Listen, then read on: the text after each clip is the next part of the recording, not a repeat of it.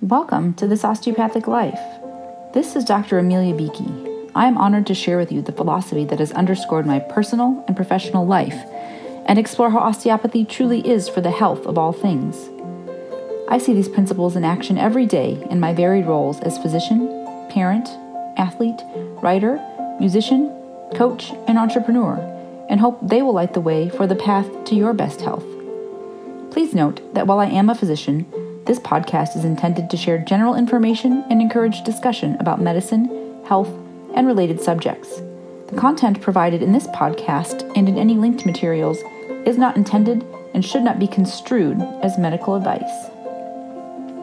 Thank you for joining me for episode 32 of season 1 of This Osteopathic Life. Today, we're moving into a continuation of the Potential podcast. We did a little bit last week, but had some other thoughts about health and hiding health that came through, and we honored them as they moved through at the time that they did. And so now I return today to the idea of potential and building on some of the concepts that we talked about in episode 30. Today, I'm recording the podcast from the original site. I'm back in Traverse City, in the house that we have here in northern Michigan, as I stop over on my way to lecture at the Michigan Osteopathic Association's Autumn Scientific Convention. And my lecture is tomorrow. It's a 3-day event. And I'll be speaking tomorrow and expanding the osteopathic concept for personal and professional health, taking a lot of the ideas that have come from the various episodes of the podcast so far and exploring them with physicians of all specialties to help nurture and support their health as individuals, as professionals of the profession itself, and hopefully positively also impact their patient care, and really see what it means to start stepping outside of the original bounds, perhaps, of the osteopathic principles. So if any of you are there, I hope Friday is going well. I look forward to seeing you tomorrow. I'm going to give myself a little bit of lead time as winter has arrived. So there was a big snowstorm last night, and I'm grateful to have made all my travels without any hiccups, and hope the same will be true when I depart on Sunday evening. But I'll take it moment by moment here and appreciate the beauty that comes with the snow, and fascinating to see the trees still with a number of leaves in their beautiful shades of autumn here in northern Michigan, contrasted with the snow. It's actually quite lovely. So let's move into potential. And we talked previously about different definitions of the word, different ways we might view potential. And at the end of that podcast, I was going to move into another topic, but time got close, and it seemed like it could lend itself to an entirely new and separate discussion. And when I began to investigate and research potential and the ideas that come up in modern media and in physician literature, and often in psychology, pulls up when I'm researching the episodes, the idea of combining purpose, passion, and potential kept coming through. And I love an alliteration, and so it drew me in, and also to a diagram that I've seen a number of times in different iterations where you're combining those things. And we're going to talk a bit about each of those and how we can step more fully into our potential and align it with things that give us purpose, about which we feel passionate, and how we can capitalize on our gifts and our strength and see what it is that the world needs and how we can best serve from a place of authenticity through our natural gifts and strengths. So this comes from an article talking about 6 elements of living with purpose, passion, and potential. And the first one is quite fascinating to me, and perhaps the one that I struggle with the most. And it says, be in the here and now. And this is part of the mindfulness practice. And my struggles with this are often that I look to the past, consider what has happened, how do I learn from that, which has merit. And I also often look to the future, or I'll think about where I might want to be, rather than sometimes just being able to sit and be where I am in that moment, be content with it, and listen to what I can gain from just being in the moment. And so I ask you, how are you practicing that? Are you able to be here now? And if you haven't heard Nahko, Nahko, in Medicine for the People, a musician, and he's kind of the soundtrack of our home.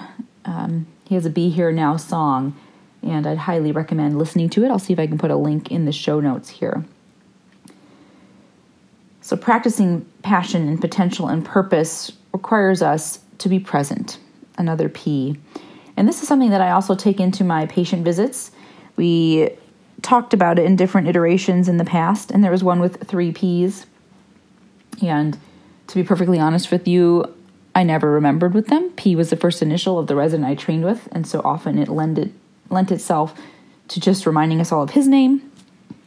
I do remember present, and an extrapolation of that in a more recent course that I took was to expand the thought to centered, grounded, and present. So in my work with osteopathic manipulative medicine and hands-on treatment, there's physical engagement, there's hands-on, I'm touching the patient as we're applying manipulative treatment. There's energy exchange, there's dialogue, both in words and in the communication of how the body responds to treatment.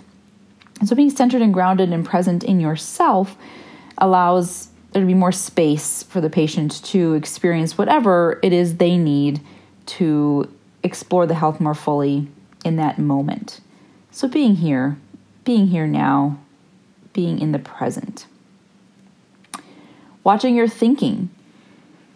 I've listened to a number of life coach school episodes in a different, say, self-help or inspirational books.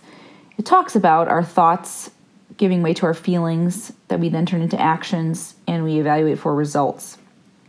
And what is the power of our thinking? How can they control how we're feeling and lead into our actions? And how can we control them? We often, get caught up in our thoughts and maybe a sense of being out of control with them. Really, can we scale it back and recognize when we get a bit carried away or carried off track and need to come back into an area of centeredness and of focus and listen for when we're thinking ourselves well, when we're thinking ourselves ill. And it's important to know when I bring this up to patients, I might hear a story from a patient and what they describe. I hear a lot of angst and frustration and mental and emotional contributions to their not being well or not experiencing health fully. And I relate this to them and make a point of stating that it's not that their symptoms are in their head, but it is how things are being triggered. And there is some capacity for perseverating the feelings of not being well by sitting with those thoughts, being stuck in that frame of reference. There's some new work coming out, and I need to explore this more fully. Maybe we'll talk about it more in a subsequent episode about the placebo effect and how it really can change the expression of health by changing epigenetics in patients. And so thinking of the power of thought, what control we have over it, and how we manage thoughts and allow them to move into our feelings, following them into action and into results. Accept and be open to what is, and like anything, as we move through these episodes, many of the topics that come up and how they evolve are lessons for me, and I hope they're meaningful for you in the moment as well. We've had a lot of transitions in our family life in the last year, 2 years, 4 years, 5 years, depending on where you want to put the start of that timeline. And we're definitely open to what is. I wouldn't say we're always great at accepting it. We might want to have a little more control over what's happening, and it might not evolve in the way that we thought it would. And how do you settle with that? And so, as we talked about in some previous episodes about surrendering and making peace with, it's not defeatist, and it's not giving up, and it's not just saying, oh, well, that's how it is, but it's being in a space of acceptance and understanding this is how it is right now. What lesson is there to learn from it? And how do I make adjustments if needed to go forward more in the direction that I imagined? Or perhaps this was a very great shift and it went this way for a reason. It's actually highlighted a whole new path I never would have considered, but it's actually where I want to be. Knowing what matters. And this is where we come more into the purpose. So remember, we're talking about purpose, passion, and potential here. Knowing what matters to you, for your family, for your community, for the greater needs of the world. What makes you feel enriched and enlivened? What maybe doesn't feel like work for you? And can you look at that and think about why and how can you capitalize on that and maybe not shift and quit your day job and do that, or maybe you do, but perhaps take elements of it with you into what you're doing. What energy or what talent are you using in that moment that really lights you up? And how do you bring that through into what you're doing? And keep evaluating that. What matters might always be the one thing. You might have a very core set of beliefs or singular belief that you can circle back to, or might evolve with different stages and phases in your life. As parents, we might shift what our priorities are at different times in the lives of our children and what's asked of us at those stages in life. So doing some reassessment and inventory, or if you have that set intention and idea of what matters, circling back to it. We'll do this in yoga class. We'll talk about setting an intention for the class and circle back to it periodically. And let's apply that same thing to our lives. What is our intention with life? Are we living with purpose? Are we coming back to that and being honest with ourselves if we're on track or if we're not on track with that? Always keep dreaming. And this is one that I think I'm quite good at, and maybe to a fault. Always thinking about what could be, what else, what more, what excites me, what potential is there, and striving toward that.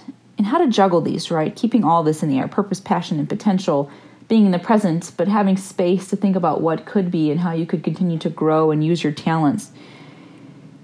Giving an even credence and audience to each of those, I think, is one of my greatest challenges, and I wonder how it is for you.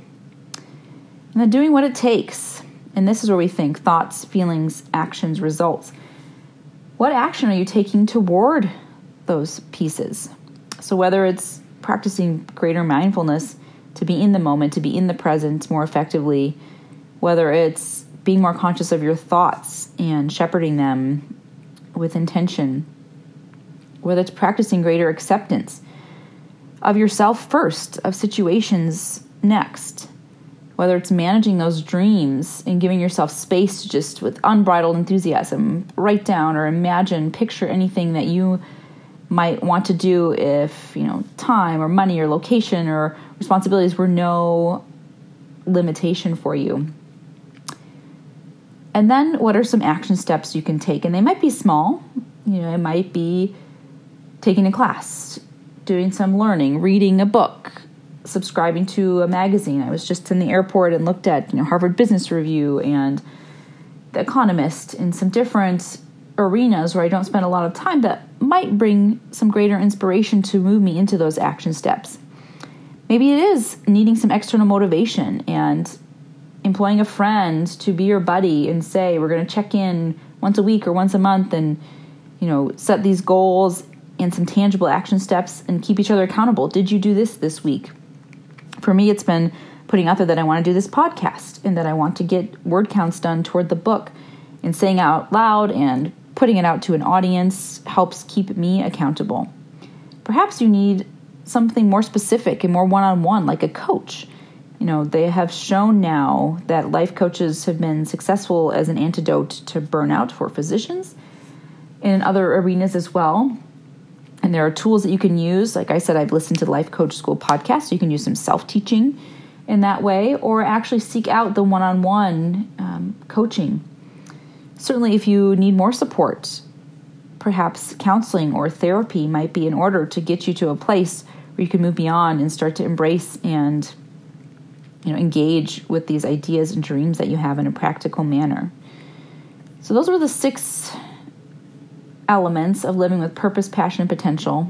And this was an article that I found, and I'll post the link. Author Joseph Wilner, licensed therapist and life coach. So you can get those elements of coaching through those ideas. To sum up, be in the here now. Watch your thinking. Accept and be open to what is. Know what matters. Always keep dreaming and do what it takes. It'd be a fun thing to get engaged, perhaps, with the author of this article. The image, and I'll see if I can make a sketch of this, that came up, and I say I've seen in a couple different iterations, a Venn diagram of sorts, where we see the intersection of different parts of our life. And in Japanese, it's called Ikigai, I-K-I-G-A-I, and it translates to a reason for being. So again, thinking about purpose. And I drew this in the past as a cross and tried to fill in the blanks for myself and find out where I'm supposed to be and what I'm supposed to be doing, and that's that keep dreaming part that I often circle back to. But thinking about what it is you love, what you're good at, what the world needs, and what you can be paid for. And looking where the synergy of that. So if you can get all of those pieces in place, you get to that Ikigai. And there are different combinations. You know, if the world needs it and you can be paid for it, it's a vocation. If you're good at it and you can be paid for it, it's a profession. If it's what you love and what you're good at, it's a passion. If it's what you love and what the world needs, it's a mission. And there can be gaps in there when we don't quite get it all together. You know, we might feel satisfied, we're doing good, but maybe useless. You know, we're not earning what we should for that. If we're, you know, in that space where we're getting paid and it's what the world needs, but it's not exactly what we love, we might still have some feelings of emptiness. If it is what we love and we're passionate about it and the world needs it, you know, we feel great, but it might not be practical. And if we can't pay our bills and sustain our lives, we can't keep giving that energy to other things. If it's, you know, what the world needs and you love it, but you're not necessarily the best at it doesn't quite match your skill set perfectly, but you're trying to fit into that box, you might have a sense of dis-ease or feeling uncertain about it and kind of questioning yourself. And how do we align all of those? In Ikigai, feels like, it's perfection. Is it possible? Is it possible to get there? And there is a book called The Ikigai, The Japanese Secret to a Long and Happy Life by Hector Garcia and Francis Miralles, looking at 10 ways to get there. And I'll link to this website. We won't talk about them all specifically, but it requires us, again, to be in charge of our perspective and find the ways to participate in each of those, even when they're not all the same thing. So can you do a little of something every day that you love, that you're good at, that the world needs, and what you can get paid for? And certainly some days we're going to spend more time in one than the other. Oftentimes we're spending time in our job, and hopefully we're at least good at it, or we love it, or the world needs it as well. At least it matches one of those two. Sometimes it's just a job, and it's a practical way to pay the bills, so we can perhaps get the other three on board in a different way and support ourselves in following a passion or a mission. And where we might swing the pendulum of where we're prioritizing our time. So some seasons it might be a lot of work in a little of the other three. Some seasons it might be a lot of love, and we kind of sacrifice practicality in order to spend time in that. Sometimes it's really saying, wow, this is what my community needs, and I'm going to just dedicate the time there and trust and step in and hope that this spirit of generosity will also be given back, and not in a way that, you need to be repaid for that, but again, there are practical means. We need to be fed and clothed and housed and in community and in connection. And so hopefully there's some reciprocity in spirit when we're offering our skills and generosity into something for the greater good. And assess and analyze at sometimes, when do I get 2 of the 4? When do I get 3? And is there a moment where I get all of them. And for me, these moments where I have the opportunity to lecture, I feel like I start to get into that space where it reflects things that I'm good at, things that I love, what I truly believe the world needs. I think there's certainly benefit from expanding the osteopathic concept for the health of all things. And with small stipends, being able to get paid for these, and perhaps moving into a space where it can be meaningful and there can be a series available, or if the book takes off, ways to make it be financially viable and also successful and helpful for others. So I challenge you to think about that, and be open to maybe looking beyond where you might have thought you would find your ikigai. And some of that is being honest about what the world needs. We talk a lot about mission trips, for example, and sometimes we go with our idea of what a community might need from us. Usually it's based on what we're able to give, what our gifts and talents are.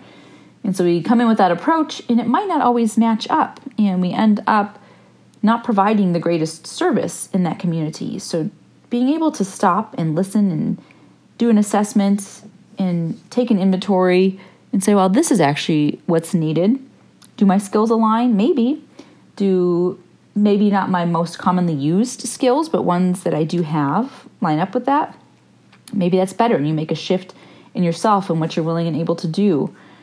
And maybe they don't, and you have to be honest. And sometimes saying that no, or maybe someone else is a better fit for that, can be challenging, but is actually the most meaningful in that situation. So I would say this is a space, I long for. And like I said, I've found maps and pathways toward in a lot of different ways. But let's maybe take a moment and draw those 4 buckets. What do you love? And try not to overthink it. We often do the best when we just out of instinct write down what we love, right? Things that light us up. And then write what you're good at. And you can start with obvious things. If you're a physician and you're listening and you're good at your work and you've done a lot of years of study and training, you can list those pieces, but also start to think outside the box of your day job. What else are you good at? What were you great at growing up? What classes were the easiest for you in school and in high school that maybe you didn't major in, but you just did it because it just felt like enjoyment. It didn't feel like work. And can you bring some of that back? For me, that was writing, and that's where I try to come back to through the blog and through prepping the podcast and through this work on the book. What can you be paid for? And again, we can start with the obvious, and we can start to be creative. We live in a world where there are things available online. So whether it's just branching out a bit into, say, telemedicine, whether it's looking into the coaching arena, whether it's something out of the box in town that is needed, it might actually align with your skill set. I'm not saying you need to get a second job or have a side hustle, but looking at where there are employment opportunities or entrepreneurial opportunities, sometimes it's thinking about, what am I willing to pay for? What am I missing in my life? And I wish I had that and I'd be willing to pay for it. Someone else might likely be as well. And thinking in that realm. What the world needs. And this one, you can write down your ideas, but I would highly encourage you to turn this question outward and expand perhaps beyond your usual circles. Certainly start there. Maybe practice asking the question and listening with people with whom you have a higher degree of comfort. But then start to step outside and ask folks directly what they need, or just listen in conversation for things like, I wish that, or it's so hard when, and see what gaps there are, what voids might be filled. And then we have them all in these 4 buckets, right? And we start to overlap them. Which of these things cross over? Where are my skills aligned with a job that someone would pay for and something commented on that they would need this? And you know what? I would love giving that a try. And it might be something small. It might be totally out of the box and maybe craft oriented. Not for me, not a crafty person. Wouldn't be appropriate use of my skills because I would have very few in that realm. But for someone else, it might be. And it might be something that's therapeutic for them. They are good at it. They love it.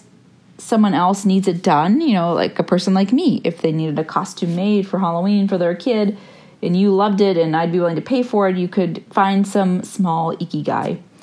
Maybe it's on a bigger stage. Maybe it is organizing an event or a retreat and people are willing to pay for it. There's populations that need that or want it to a great enough degree that it turns into a need for their health and well-being. You have skills in that realm and you would love doing it. Maybe it's planning a dinner party for friends and maybe this one you can't get paid for, or maybe folks would be willing to donate. Think about how people get kind of caught up in the hubbub of daily schedules. Would they be willing to donate, to cover the cost of food and maybe your time to prep a meal for them? And also you're creating community on the side. So getting creative in ways that you can expand, you can get some overlap, and you can see, can I get all 4 of these pieces to line up for anything that I might be willing, able to do? And then taking action, right? That's that next step is great ideas. How can we put it into action effectively? So those are some thoughts on potential, on passion, purpose, and potential, on being in the present, on practical measures, moving forward into them. And I challenge you, and I challenge myself to keep looking at that, to honor what it is I'm able to do that meet some or all of those pieces already, to consider being willing to change it up a bit and step beyond where I am into a space that might ultimately feel more satisfying and meaningful and might be more helpful for the world. And through all of this, really learning to listen for feedback from others and acknowledge that we might not know what it is the world needs, or we might have assumptions, or we might be in our kind of blindered state or in the echo chamber. And when we step out of it, we realize, wow, I didn't realize that was missing for people. And actually, I'm fully ready and able and willing and excited to contribute and perhaps create a meaningful exchange for myself and for others. I'm going to challenge myself as well, like I said earlier, to practice being here now and accepting what is and listening for the lessons within.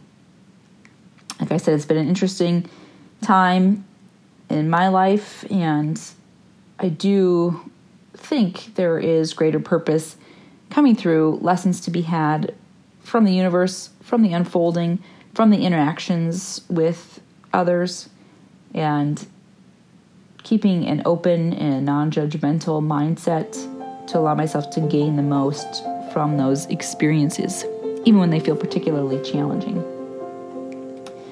So that's round 2 of potential, and I'm sure it will come back up over time. We'll do some check-ins. Maybe we'll have some Ikigai Thursdays and see where everyone stands and how we're coming back around.